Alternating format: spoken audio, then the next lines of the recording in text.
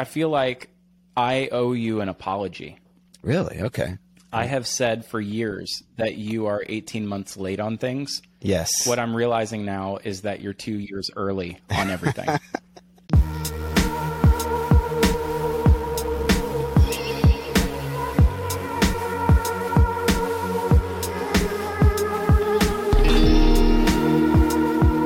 Philip Jackson.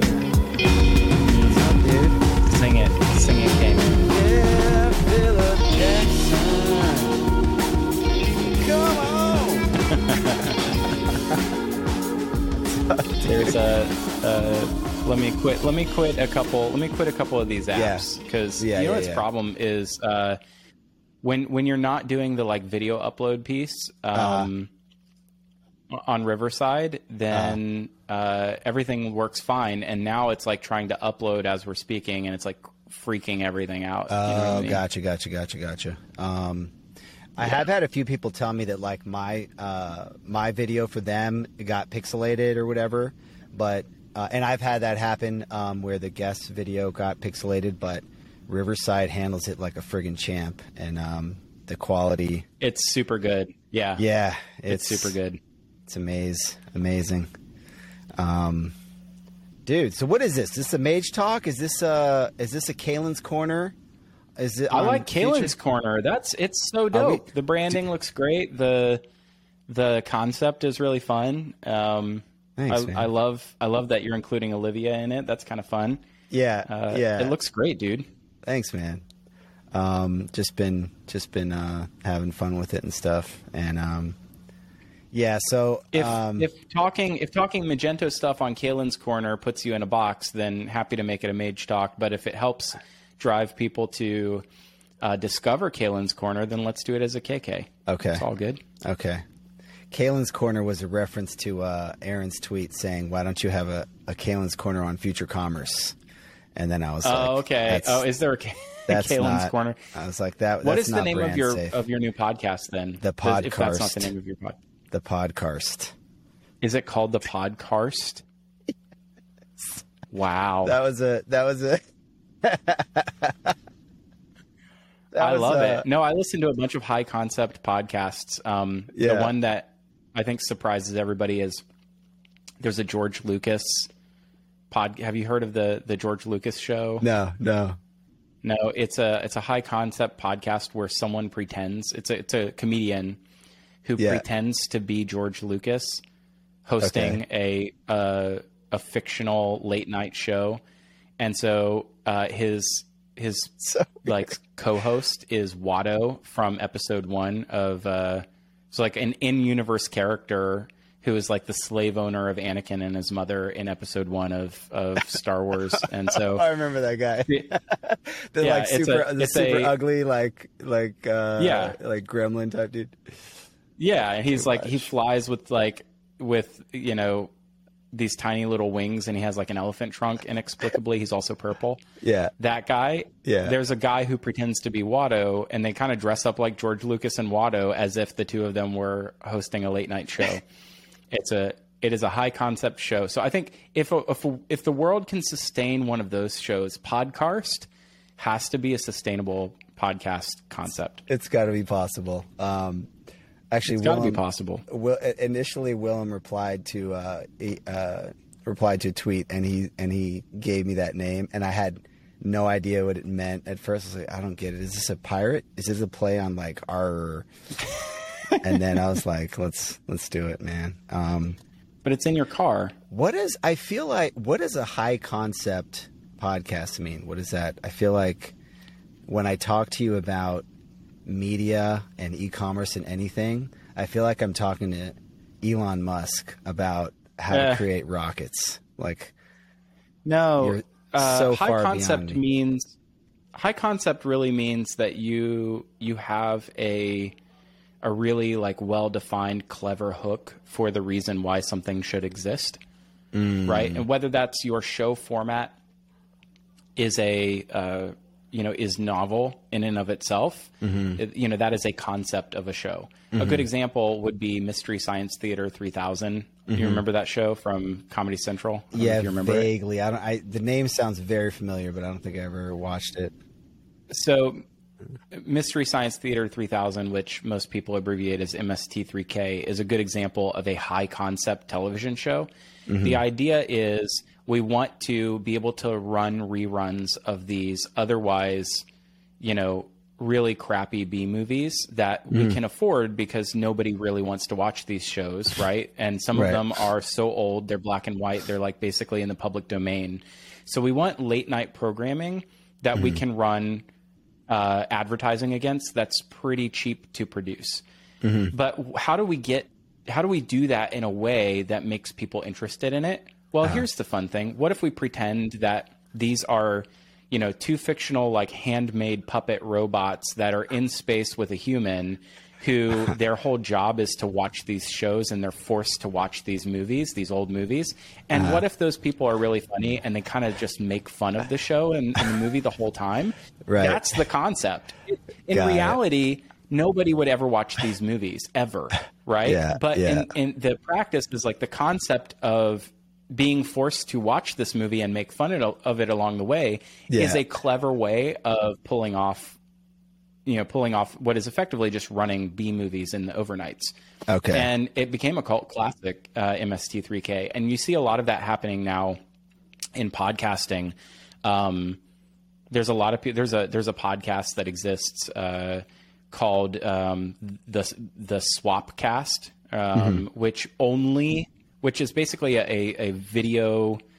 It's a video review podcast where they only cover, they only watch movies or TV shows wherein a body swap has taken place. So Freaky Friday is, the seminal work in that space, but there's like episodes of CSI and there's episodes of JAG. There's like all these there's like a never ending treasure trove of movies and TV shows wherein people have swapped bodies. Right. So there's this, that's a high concept podcast. Okay. I still feel like high concept sounds to me like something that would be lofty or very literary or artistic or something.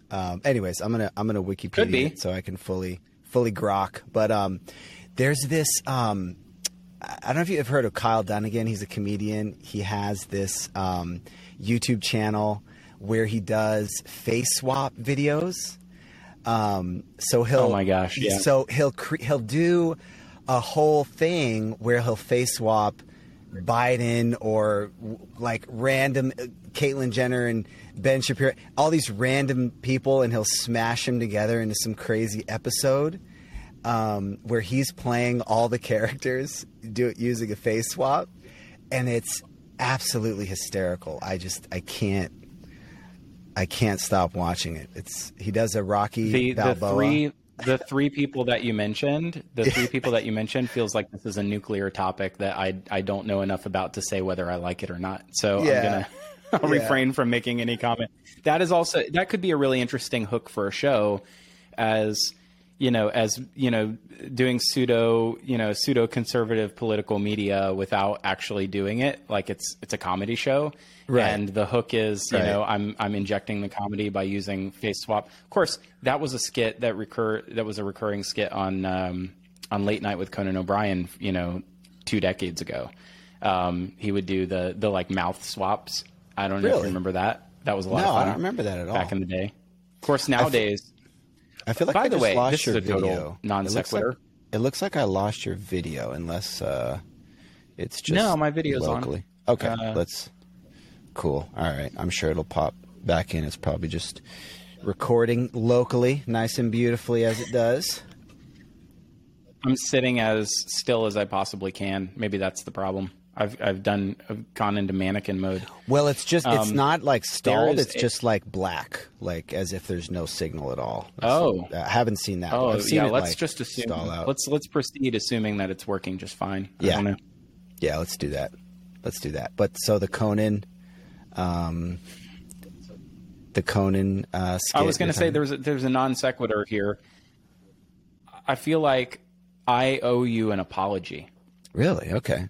I have said for years that you are 18 months late on things. Yes. What I'm realizing now is that you're 2 years early on everything. And that the way that the hype cycle works, it feels like cyclical. You're late. Yeah. But in reality, you're at the beginning of the post-hype cycle, like long-term build into like beyond nascency, something that gains like trust and gains a foothold. You're actually quite early to that. Wow.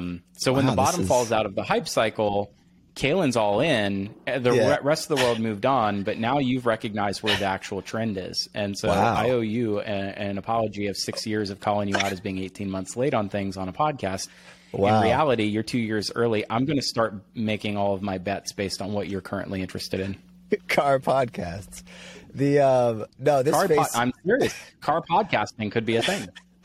This face swap thing is going to go somewhere too. That's very flattering. Coming from somebody with a whole business around talking about the future. So I appreciate that. I think you're a trend spotter. Kalen, you're a futurist. We should give you a show. A car-based time travel show.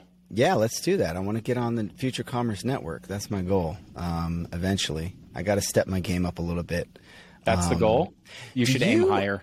I probably should aim only slightly higher. But let me ask you this, and we're going to get to the Magento stuff very soon because I am jonesing for some old school Magento chatter. But do you? I was looking at the article you wrote on the thing that referenced the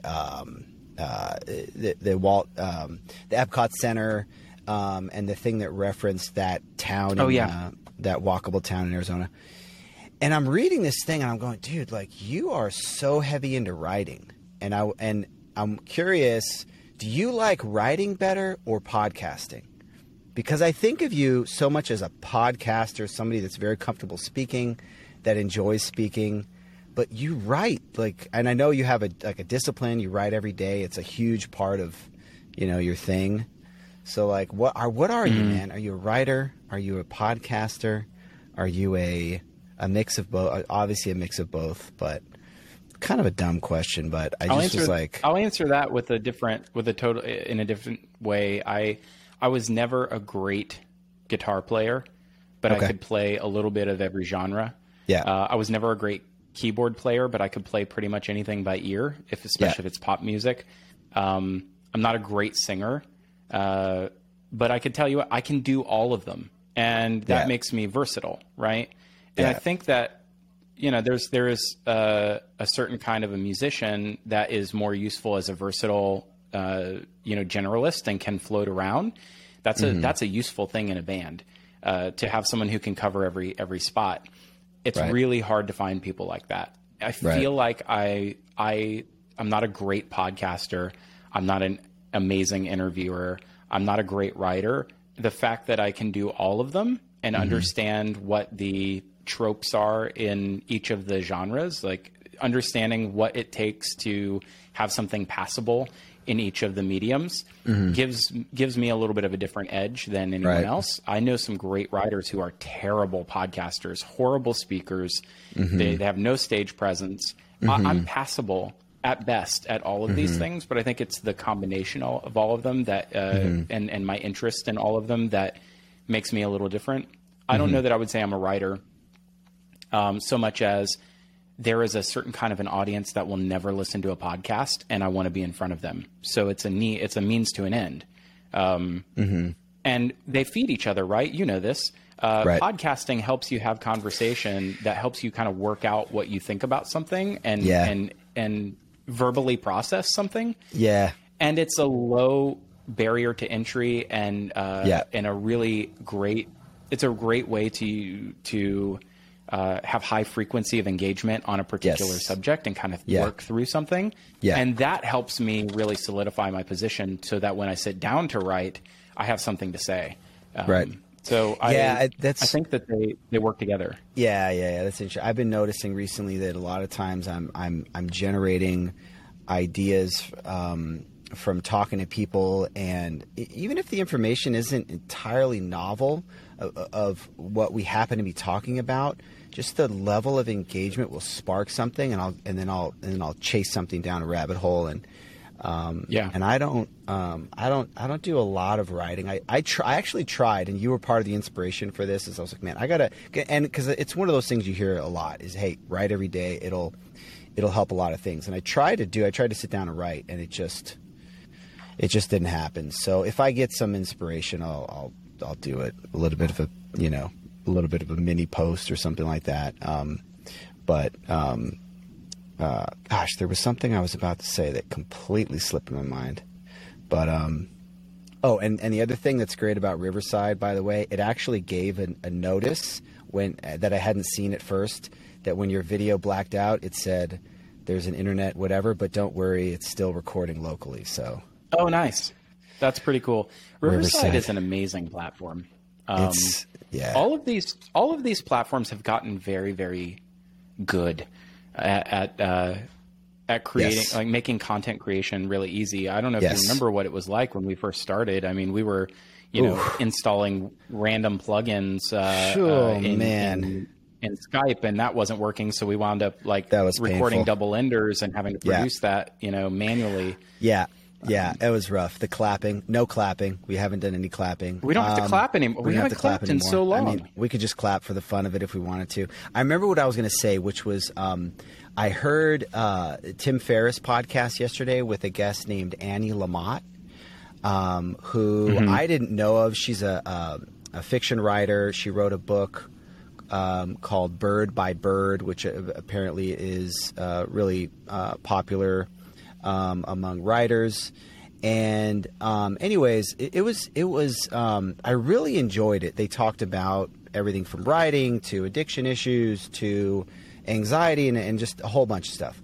But what I noticed listening to her, and because I listen to a ton of podcasts, but her being a writer, she would have so many things she would say, and none of the phrases are really popping to mind, but over and over I would hear a turn of phrase that was so like crystallized and beautiful and like rhythmic, that I think that's one of those things you get from writing, is the ability to crystallize an idea, say something concisely, say something really beautifully versus, a more of a conversational kind of a tone. But I was listening to this thing and I just kept going like, this is such a cool podcast. And it was really sticking out to me how beautifully she spoke. It was great. It was a good pod. That's such an important point, actually. There's something that happens when you have a high frequency of content output on a podcast. I think just having said something might spark an idea, but I don't know how, like, the half-life of that feels shorter than having committed to prose, right? Having written something down, there's an act of having written something down and having it searchable later on. And, watching this evolution of an idea or a thought that, I don't know. I think there's it's like object permanence, but for abstract ideas. I'm not so familiar with Annie Lamott, but I believe that just my own act of daily writing. I have to write a newsletter in a few hours time, and I've been musing for a week on what it is I'm going to say. And sometimes that comes at the last second. Sometimes I know exactly what it is on a Monday. But the fact of having to write, two big pieces a week, keeps me in the habit, and I don't have enough discipline. I don't have enough discipline just to do it for, my own personal self-enjoyment. I have to contractually obligate myself to have to write. Right. Finding sponsors. That's the world I live in. Yeah. So I find ways to sort of trick my brain into having to participate in something that I know is otherwise very good for me. Right. Right. And I think we all have to find ways to trick ourselves into doing things. That's something I've been thinking about a lot lately. As you know, for me, I've been doing a lot of podcasts lately, and that's a kind of one of those types of deals where I'm kind of tricking myself to do it. And I think also I just, the connection is something I enjoy, since I work, solo and don't have that much human contact. So it's just like, you're so well adjusted for not having any human contact. I know. I try. So says two former homeschooled kids. I guess. Man, really funny, actually. Do you have the shed anymore? So I have the shed, but we're gonna tear it down. It's a bit of an eyesore. It's a massive eyesore, and we've been doing some landscaping, so we want to spruce up the backyard. And it was cool. It was a cool project, but I was able to put an AC in when it was hot, but then when it got cold, I go, well, okay, let me put a heater in, and I quickly realized it's a massive fire hazard. So. So I hit the brakes on that, and then now that the car is working out great, it's like, I don't know, it's perfect. But so I want to talk about I want to dig into the 9x9 a little bit. But first, a word from our sponsor. No, but first, on the Magento, you should slip in a sponsorship. I know, that'd be slick. It's funny how just having a sponsor makes a podcast feel more official. Right. It's true. It 100% makes it feel more official. Yeah, it gives people something to go skip. You need to skip something. Right. Are you even a podcast if you didn't have, a sync to clap, a clap sync for a double ender or a Casper or Audible spot that everybody skips? Something to skip. Yeah, it's like you need something to skip. It's like the listener, if they're not engaging by tapping fast forward a couple times, they're not fully. That's how you've got people. Yeah. People see that as a drawback. By the way, I'm always surprised when I look at timeline of engagement in Apple Podcasts or in Google or in Simplecast or wherever it is I'm looking at analytics. Mm-hmm. Very, very, the majority of people listen straight through ads. And I don't know if that's because people are passively listening while they do other things, and it's too much work for them to go and skip around. Mm-hmm. But I find it fascinating. Yeah. Also, I find it fascinating that where people do skip in ads, there's usually a big spike of interaction right before the ad. And I have the theory is that people shuttle past the ad, and then they're like, oh shoot, and they missed wherever it came back in, and then they jog back, and then they're like, oh shoot, I'm still in the ad, and then they shuffle forward, and they're like, oh, I missed it again, so they just go back and they listen through the ad. And that's okay. It's a really fun, and it's a behavior I've noticed in myself is in an hour-long podcast, and you've got a millimeter to skip through 3 to 5 minutes. It's really hard to do. Yeah. So might as well just suffer through 3 to 4 minutes of ads. What I do, for example, the Tim Ferriss pod, when I'm listening in the beginning, and there's the ads in the beginning, and then he does an intro as well. Although sometimes I just literally fast forward until I hear someone else's voice. That's how I know I'm through all the introductory stuff, and but it's funny that you say that. And actually, I'm kind of curious. I don't know if you can talk about this, but I'm curious, how you monetize Future Commerce, because I know that you have the reports, and there's sponsors of the reports and stuff like that. You've also have sponsors on the podcast, and I don't know if that's something you can talk about or not, but do you, because you're talking about how people just skip ads, do you? Yeah. Oh, we build in public. Yeah. Yeah. Is that sort of baked into your model around the reports and stuff like that? It depends on it depends on what the medium is, right? I think contextually relevant advertising is actually a benefit because advertising provides a vehicle for discovery. Hearing about a service that you didn't know existed or a product that might serve a need for you. If the creative of the ad is good and if the ad is contextually relevant to the audience, ads are not a bad thing. Yeah. When I hear an ad right? for the first time and it's something I've never heard of on a podcast I like, I will listen to it. It's only the subsequent times that I'm not as interested.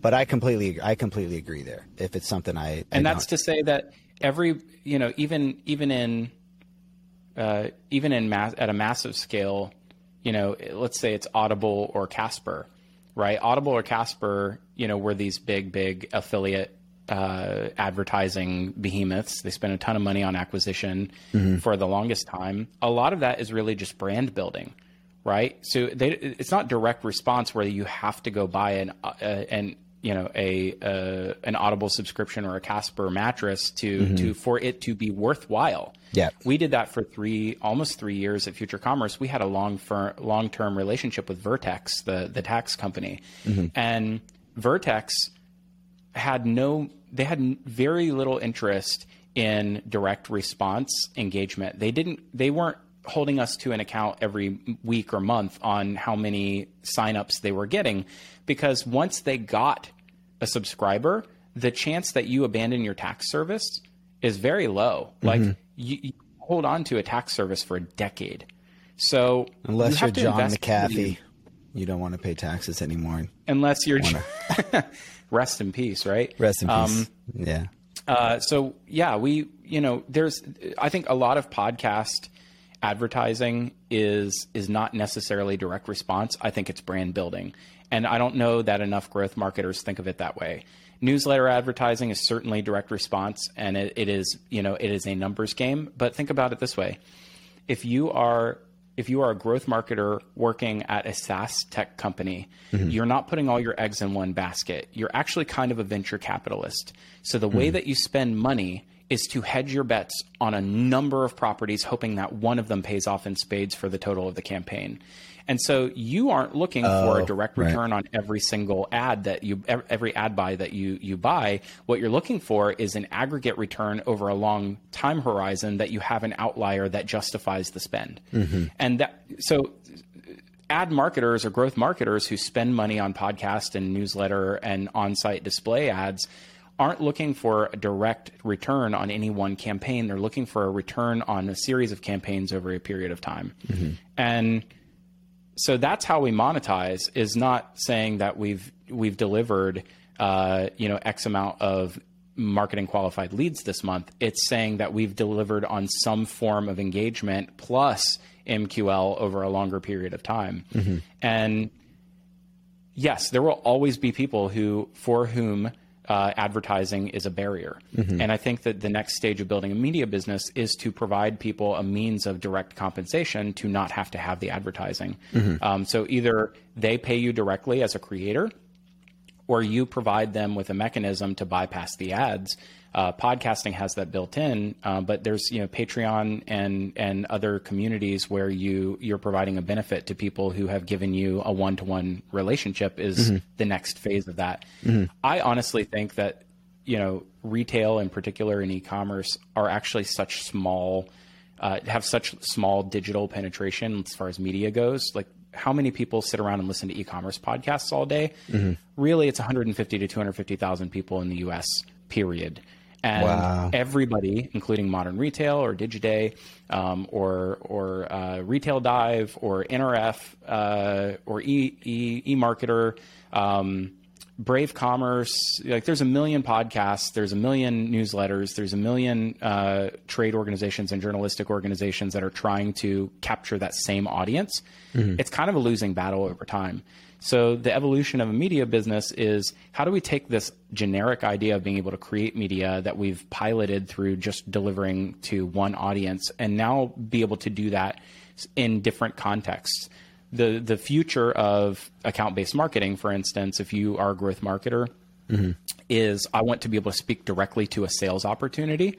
How does a company like Future Commerce help Klaviyo or Shopify create account-based marketing information entertainment that can be used to help them close sales cycles rather than just broad marketing? So we have a content studio, and we've, we built the Resilient Retail podcast with Kristen LaFrance. We're building we've built a series of shows for Klaviyo and Shippo. So that is the other things that we're doing. So how do we make money? It's in a bunch of different ways. It's not just advertising. It is also, to some degree, a turnkey service for helping, brands that don't want to be a media company to become a media company. That's interesting. That's cool. Yeah. I don't know if any of that made sense, but that's sort of the rant. That does make sense. I mean, now I'm sort of curious what the mix is and all that kind of stuff, but you know how I am, man. The mix is, if you want to have a scalable business, and you want to take outside capital, which I think you might need for scale these days. We're bootstrapped. But if you want to take outside capital, what you can't do is too heavily weight your overall revenue in the services component, right? Yeah. It has to max out at like 20%. I think you have 80% of revenue has to come from your core business, which is monetizing an audience. Right. And if you can't do that, you don't really have a media business, right? You have an agency. Right. And that's where I think a lot of these companies are going to probably struggle, especially a bunch of these like agencies turned podcasts, agencies turned newsletter. They all, at the end of the day, are trying to drive like agency business. They're trying to drive service revenue. And I'm trying to avoid that like the plague. Yeah. I spent the last 9 years helping Something Digital and then RightPoint do that. Yeah. I think that would be playing in someone else's sandbox where we're not an agency, and I don't want to be one. So. Yeah. Well, and it's interesting going back to the branding thing, because thinking back to that behavior of skipping the ads, if we're thinking about it from a branding perspective, it's almost like that first moment where the ad plays and it says, "This is brought to you by Audible," and then you fast forward. The branding already happened, even though you think you skipped the ad and you skipped 98% of it. Bam! Now you heard that, and then you go, "Oh man, Audible's everywhere. Audible sponsor," or same with Klaviyo, things like that. So that's interesting, and that's kind of advertising 101 type stuff. But it really, but I mean, it is. But we all, we're all on a different part of the journey of trying to figure out how you listen. A lot of this is actually a modern work conversation, right? It's not about advertising, or it's like we're all independently rediscovering the same businesses that have existed for 200 years, right? You get there, we're all going in a different, we're going in a roundabout way to discover fundamentals of how certain industries work over time. You get there accidentally. I certainly have. Newspapers of 100 years ago were doing the same thing that, I'm trying to do today, but, with newsletter and podcasts. What I think is interesting is that the fact is modern work requires that you have, I guess requires is a chunky phrase, is doing a lot of heavy lifting there. Most people don't have one source of income in 2021, right? Most people, if you want to be a middle class and you want to be, and you want to ascend out of middle class, you're going to have 2 to 3 sources of income. Got a side hustle. Right. So where are those sources of income coming from? Right. Selling on Etsy. I think for a lot of, say again. Yeah. Maybe you're selling something on Etsy. Ton of people are doing that, whatever, Some people join multi-level marketing and sell leggings and essential oils, right? Some people, there's a lot of ways that you can make different sources of income in 2021. When we're recording this, I think for you and me, we landed up on podcasting a decade ago, and I ran with that. That's one. You're going to monetize this thing that you're doing as a pastime eventually, because that's how we like to ruin all the things we love. Is trying to make a living out of it. Right. And that's that, right? I coded for fun before I coded as work, right? And I did thought leadership with air quotes. I was doing thought leadership for fun, and I was hanging out on Stack Overflow for fun before I did it professionally. So yeah, that's you have to monetize these things that are passions in order to, I think, stay as part of the ascendancy of the middle class. If you're going to be middle class, you kind of need buku bucks to keep flowing in, and unfortunately, that's a hamster wheel that we're all stuck on right now. It's content and influencer and affiliate, and it's kind of a never-ending slog. I feel bad for my kids, honestly. I know it's. It feels like the middle class is kind of disappearing, and and a lot of people in tech are doing fine, right? But because you're getting on the other side of the middle class, but it's.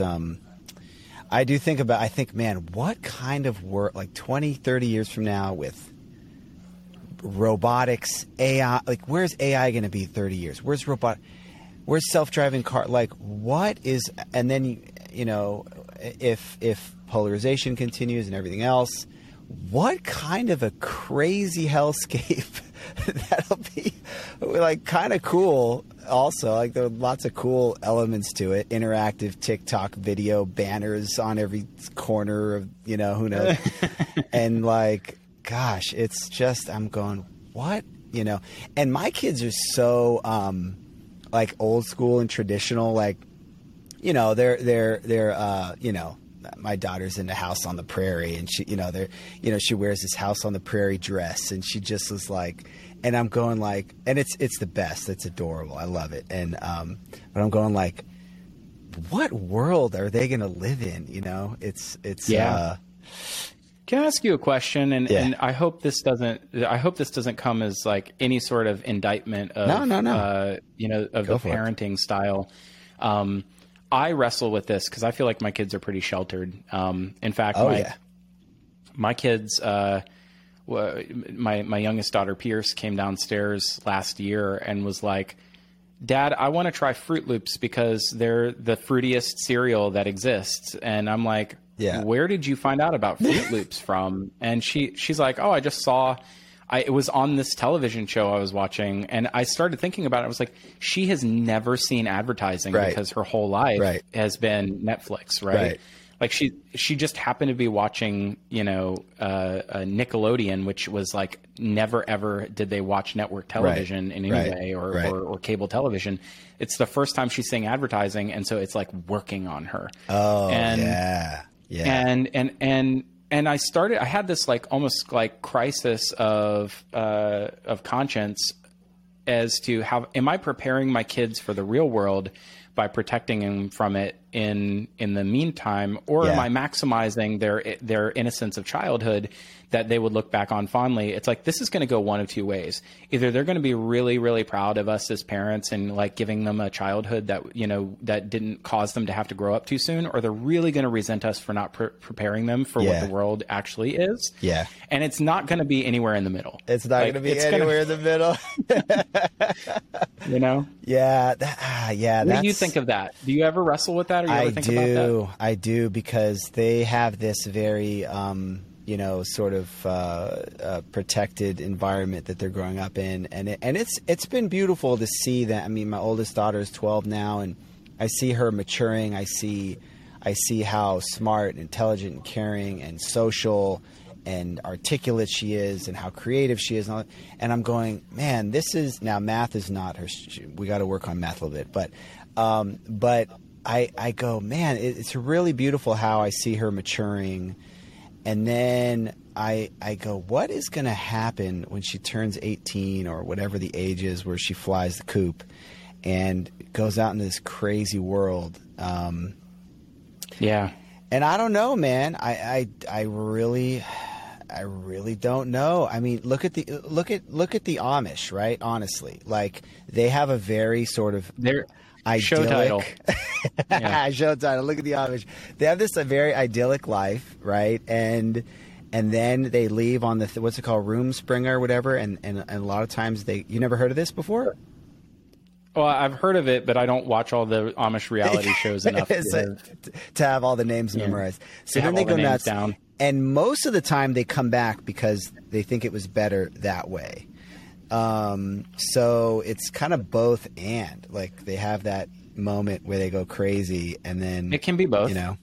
right? It can be both. So I have no idea, man. I got no answers. It's terrifying, you know? It is terrifying. It's terrifying. I'm going to screw my kids up in some way, right? Don't all parents screw their kids up to some degree? Yeah. Yeah. And a lot of them are like overcorrections, right? Totally. If you were extremely sheltered as a child, you probably had like, you either are going to be like completely overcorrect the other way with your kids, or you went so freaking wild on your own that you like repeat the sins of your parents. I don't know. Yeah. There's these like dramatic swings that I think happen from generation to generation. And, it's one of the things I think a lot about, especially in the way that we create content for Future Commerce is how do these generational, like, is there a generational divide? Are there really differences in the way that generations, see and approach problems or come to terms with or create culture? Or coalesce around what things are culturally important or relevant. And I'm going to be biased or I'm going to look at that through my own lens of experience. Like that's that's how everybody looks at everything. Right. And so I can't help but say, oh, wow, like I had such a sheltered childhood. And then, how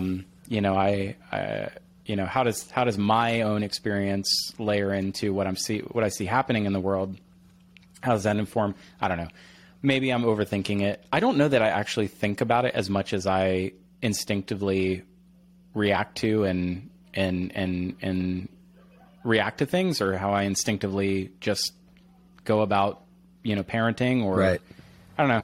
It's all instinctual. I don't think it's intellectual. Right. I think so too. I don't know. I took us down a weird path. Sorry. I have not much more to say about this. We went down a wild path. We really only have two choices here. We can talk more about Amish life, or we Let's can take not and say we did.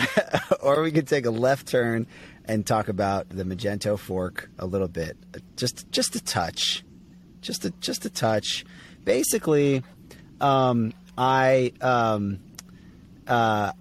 have sort of felt a little bit re-energized by this whole thing, and it's gotten me feeling, I guess, a bit nostalgic at the same time, which has got me thinking about the good old days where we would have a good, argument about a particular topic. And I also was imagining you probably coming down a little bit more. You've moved up market, obviously, very successfully in your career. And much of the ecosystem has, and is doing great. And then you've kind of got the open source community, the SMB, whatever that is. And there are different use cases. There are different needs. There are different interests there. So I was literally just thinking, like, I just want to talk to Philip about this. And I know by now everything's been said. There's nothing left to say. You probably, don't have much to say on the topic. But if I had a lot to say, I probably would have said it during the Twitter dust up. Yeah. I'm assuming that everybody listening to this at this point, this far into this Kalen's Corner, or what the podcast, already has some perspective or has some awareness of what you're talking about. So we'll just dive in. Yeah. I find it fascinating that, like, let me give you what I think is happening.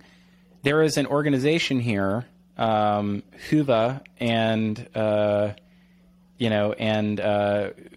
Willem and those other, and the other folks who were the early signatories to Mosca, this, Mosca, the Magento Open Source Community Alliance. Sure, why not? Yep. Yeah. Those early, like, they have come out and very explicitly said, this is not about a fork. This was trying to have a conversation that, forecast a number of eventualities. Mm-hmm. And what I think is, there are people who just want to watch the world burn and love bringing marshmallows to the bonfire. Mm-hmm. And I don't want to say you're one of them, but I think you're one of them. Like, you just want any kind of dust up that you can, you love it because it's reinvigorating some kind of excitement or any kind of conversation that is bringing some that like is taking what is actually an apathetic, open source community that sort of like was dormant and reigniting something, and any kind of passion is better than apathy. Like, I kind of think that's what's happening is people cheering it on are the kind of people who just love to see, some kind of excitement or controversy, even if it's good or bad. Like, it doesn't matter what it is. It's like there's a conversation happening. And in reality, I not to be pessimistic, I don't think that, and I'm happy for someone to clip this in a year or two's time and say I'm part of the problem and not part of the solution. I think the ship sailed on massive open source community investment in e-commerce platforms, period. I think it's gone because there are more exciting things in the world to work on, and there's more money to be had in AI and crypto. And that's, whether or not we want to say developers chase the money or not, you're chasing where the community is going and where the jobs are available. And that's where the capital is at the moment. It's in AI, machine learning, crypto, and those supportive technologies. And, and that's where the bulk of open source contribution is going to be at this moment in time. And if you are not in those areas, like, you are probably an old guy in the space and you're a curmudgeon and you're a little crusty and, you're clamoring for the old days again, but the old days are gone, dude. They're gone. They're not coming back. So this whole idea around a fork is to serve an ever decreasingly, an ever smaller community of, and by the way, I'm the one who's written a piece on Future Commerce about, an apologist for open source and saying that, like, there is still a case for open source in the world in e-commerce, but I think that that's not getting bigger over time. It's getting smaller over time.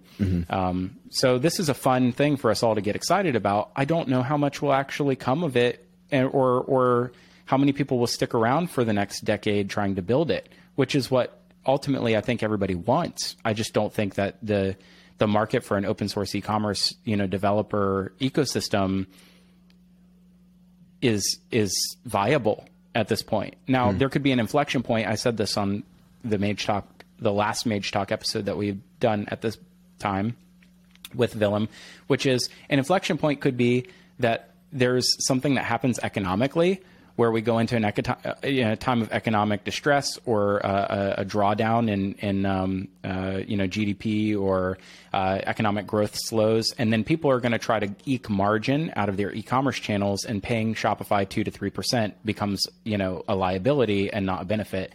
Maybe then there's a case for open source, and we'll see an exodus of all the SaaS cloud platforms to a bunch of open source platforms. But the question then that I would ask is, well, is Magento going to be the one at that point? Is it the newest, project with the most, recent investments in technology? I think if Mosca can provide that, then yes. But that's my rant, and that's the rant. Literally the only thing I have to say about it. I think a lot of people do perceive me that way, as that I just like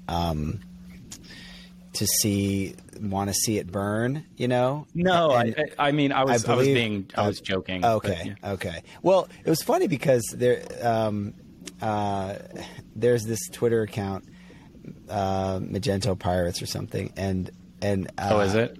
Yeah, and I saw it, and it was like anti-Adobe, Magento. It was kind of a deal. And I see it and I go, oh, that's funny, it was just this new account, and then the next day I'm getting DMs like asking if that's me, if I created that account, and I'm like, no, and then people were freaking out about it, that it was spreading FUD or whatever, and I'm just like, guys, it's a random account with 8 followers. But I think people perceive me that way on some level. And I mean, I guess you're probably right in the sense that controversy is going to drive eyeballs to some extent. But I find myself being kind of inspired by what they're building, even though it is small. Maybe even because it's small, I think that they have a use case, which I see a lot of parallels between Huva, which is obviously just a front-end framework, and the rest of this, which is a lot more than just the front end. But I see a lot of parallels in people saying, hey, let's take a simpler approach. Let's do something that can drive down costs, that can be easier to use, that developers can work with. A small team can get a lot done, iterate quickly, create something valuable that works for their relatively small use case, but then can grow. And like I see Whova growing. I can imagine this growing over time, and something that they really are committed to long term. It's not just a short term, like let's cause some chaos type of a thing, but it's really, Willem really wants to, Magento in this open source incarnation to have a really long, fruitful lifetime, even if it's for a relatively small segment of the market. So that's inspiring to me, we'll see where it goes. I don't know. I think that is inspiring, right? Like, I just learned about a foundation that exists that applies for and receives grant money to try to help support independent writers who aren't necessarily part of a writers guild that are disabled in some way. Like, someone who wants to be part of writing for Hollywood or for television and wants to be part of the film industry, but otherwise feels like they can't really get a leg up or get to break into the industry because they have some sort of disability. There's a foundation out there in the world that's fighting for them and is trying to appropriate capital to them to help them succeed. Right. Like, that is a noble cause. Right. It's an extraordinarily small niche of disabled writers that are like, to say that shouldn't exist would be a huge mistake. Like, there's enough capital in the world to help these people to break into an industry.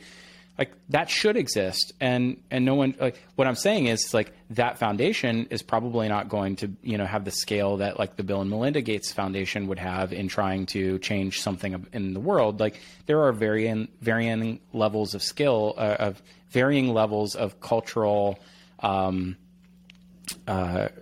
impact that any open source or not-for-profit or nonprofit organization or association is going to have in the world. This absolutely should exist. Mosca could come along with, Mage Association. Maybe there's something really great and tangible that we can all benefit from out of it. What I'm concerned about is that the conversation went very quickly to a fork, and the fork is a line in the sand saying that from here on, we're no longer part of the larger organization. We're going our own way. Yeah. And when you do that, I wonder if you're ever going to achieve an escape velocity. Let me turn the questioning back on you. And I don't know, you asked me earlier if I divulge numbers or if I talk about strategies. I'll ask you the same. I perceive that Commerce Hero is probably one of the most influential, talent, one of the most influential forces in recruiting and moving top tier talent amongst, Magento hiring, entities, whether that's a direct brand, or an enterprise that's trying to outfit a team, or a startup that's trying to utilize Magento for something, or an agency. And I perceive that, this shift of Magento moving up market is something that Commerce Hero, if you had a thesis that Magento moving up market was bad for the market and was bad for Magento, that you could have played a very key role in changing that early on by saying, I'm not going to work with, giant healthcare organization. I'm not going to work with, giant, offshore, 5,000 person body farm who's hiring a bunch of India Magento talent. Like, I'm not going to work with them because what they're doing is pushing this thing up market. And I don't believe that is a good move. That's an interesting question. I think that, and I've definitely benefited from the salaries going up, and I guess I've been party to creating some liquidity in the hiring market. And I think that I don't begrudge anyone that is benefiting from the move up market. I think it's great. Like I said, I think, you're a classic example of that. There's tons of people that are doing great. I mean, tons of people that are doing great, and are not at all. And so it's a little weird in the sense that I don't have a direct. I guess if I. Yeah, that's an interesting point you're raising. If I really wanted things to stay more grassroots, right, less enterprisey, maybe I could have somehow tried to go exerted in that direction. Some sort of exerted. I don't see myself really as exerting. I just see myself as like, hey, somebody says I need X, and I go, I know X. I don't. Yeah. People go, you're inflating salaries. I go, bro. I asked this person what they want to be paid. They gave me a number. Now, maybe they gave a high number. I don't know. I took the number and I said, here's the number. And the person said, cool. Right. And so. Do you know what the solve, do you remember back in January where lumber prices were at like a 10-year high? Yes. Yeah. Do you remember that? Yep. Yeah. So do you know that lumber prices are now back to normal? Really? No, I didn't know that. Yeah. The solve for high prices in the market is high prices. Eventually you reach an inflection point where no one wants to pay that rate and will stop paying for it. Right. So there's a market demand for a developer that has a Magento talent at a certain rate, and the market will withstand paying for that. I'll give you an example. Right? I mean, I had gotten quite a few people in Latin America jobs with U.S. companies, and they would be somewhere in the 60,000, 70, 80,000, Latin America, Eastern Europe, and then they're getting into 100, and now some of them are 120. But I was talking to somebody recently, at two agencies recently, that are they're paying reasonable market rates, and they're like, we're not going to do 120. We're just not. Like, they were like 100 we could do. Which, listen, that's a lot of money for a lot of places in Latin America, and so it was almost like they hit that limit, and they're just, both of them were like, we're not going to do that. So that's true. Yeah. So you're seeing that play out. You're seeing that play out in real time. The point that I'm trying to get to, or the point I'm going to make here, is there's the reason that prices can continue to surge upward is because of relative the amount of demand relative to the amount of supply in talent. If you have no supply and you have a growing demand, the prices will go up. Right? This is Adam Smith basic laws of economics. It's basic 101 stuff. If someone is willing to pay, $180,000 for a developer, even if that developer 5 years ago was making, $60,000 or $70,000, it's because there is no one else in the market to compete with them on price. Right. So the challenge that I have is this like, I don't want to say like criticism of Magento moving up market. It could only have ever gone in two directions. You either have an oversupply of developers, which create downward pressure on the market, right? And you have an abundance of agencies all competing on price. There's too many choices of agencies to go with. The price will come down to compete, right? Or you have a diminishing number of developers and agencies who can fulfill the demand, and so the prices go up. It's not moving up market or down market. It's losing developer or gaining developer traction. And so really the challenge, the problem here is not that Adobe decided it wanted to go up market with Magento. It's that Magento created a product that is too hard to learn and not a developer experience that anyone wants to live for 10 years building on. So they find something else to do. That's the problem, right? So we can blame Adobe for the lack of community. It was actually Magento's architecture decisions that have created the market that we all live in at the moment. It's not developer apathy around Adobe being a bad steward of Magento. It's that we hired a bunch of eBay PhDs when Magento was taken private, and they created a system that fundamentally everyone doesn't like to work on. Yeah. Period. Yeah. That's an interesting. So then the only people left who can pay the prices that the 20 developers in the world, that are left working on Magento want to make are the big enterprises. That's it. Yeah. Right. So yeah, we need a reset, and I'm hoping Mosca can do that, because we do need a reset. But I think the days of open source are like open source as like an aggregator of community because it's open source. I think that that's going to be a tough hill to climb. I think you need something more valuable, bigger, and more, I don't want to say more virtuous, but something that's bigger than just the fact that it's open source to kind of coalesce people around. And what Shopify did was they gave everybody is like, oh, you have a path to entrepreneurship through our software. Right. Yep. And that's, I think, something that is, fundamentally resonant, again, in a world where you can no longer have just one job or one stream of income. Yeah. Yeah.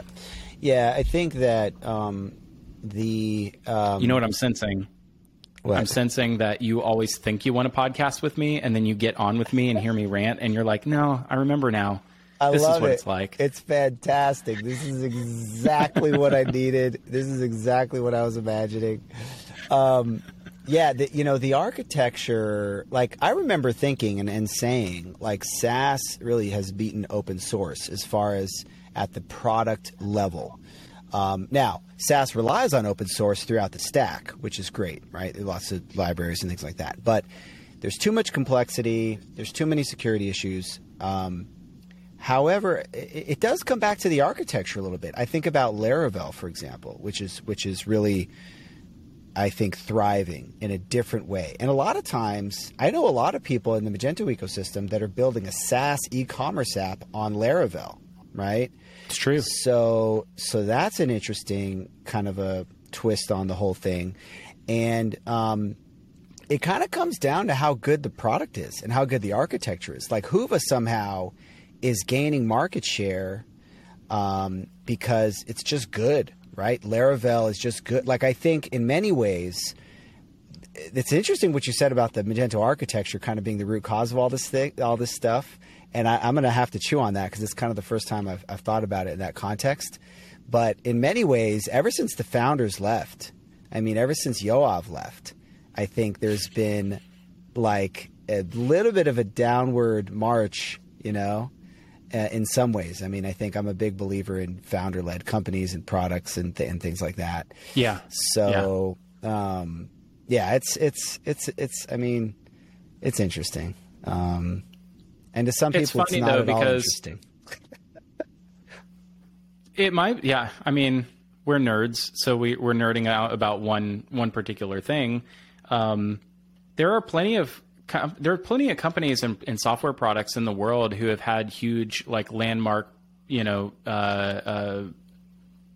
have had massive effects on the culture, and have had, who have just, who've had outsized impact on the way that we all transact online. Yeah. Like, what's the name of the CEO of Zoom?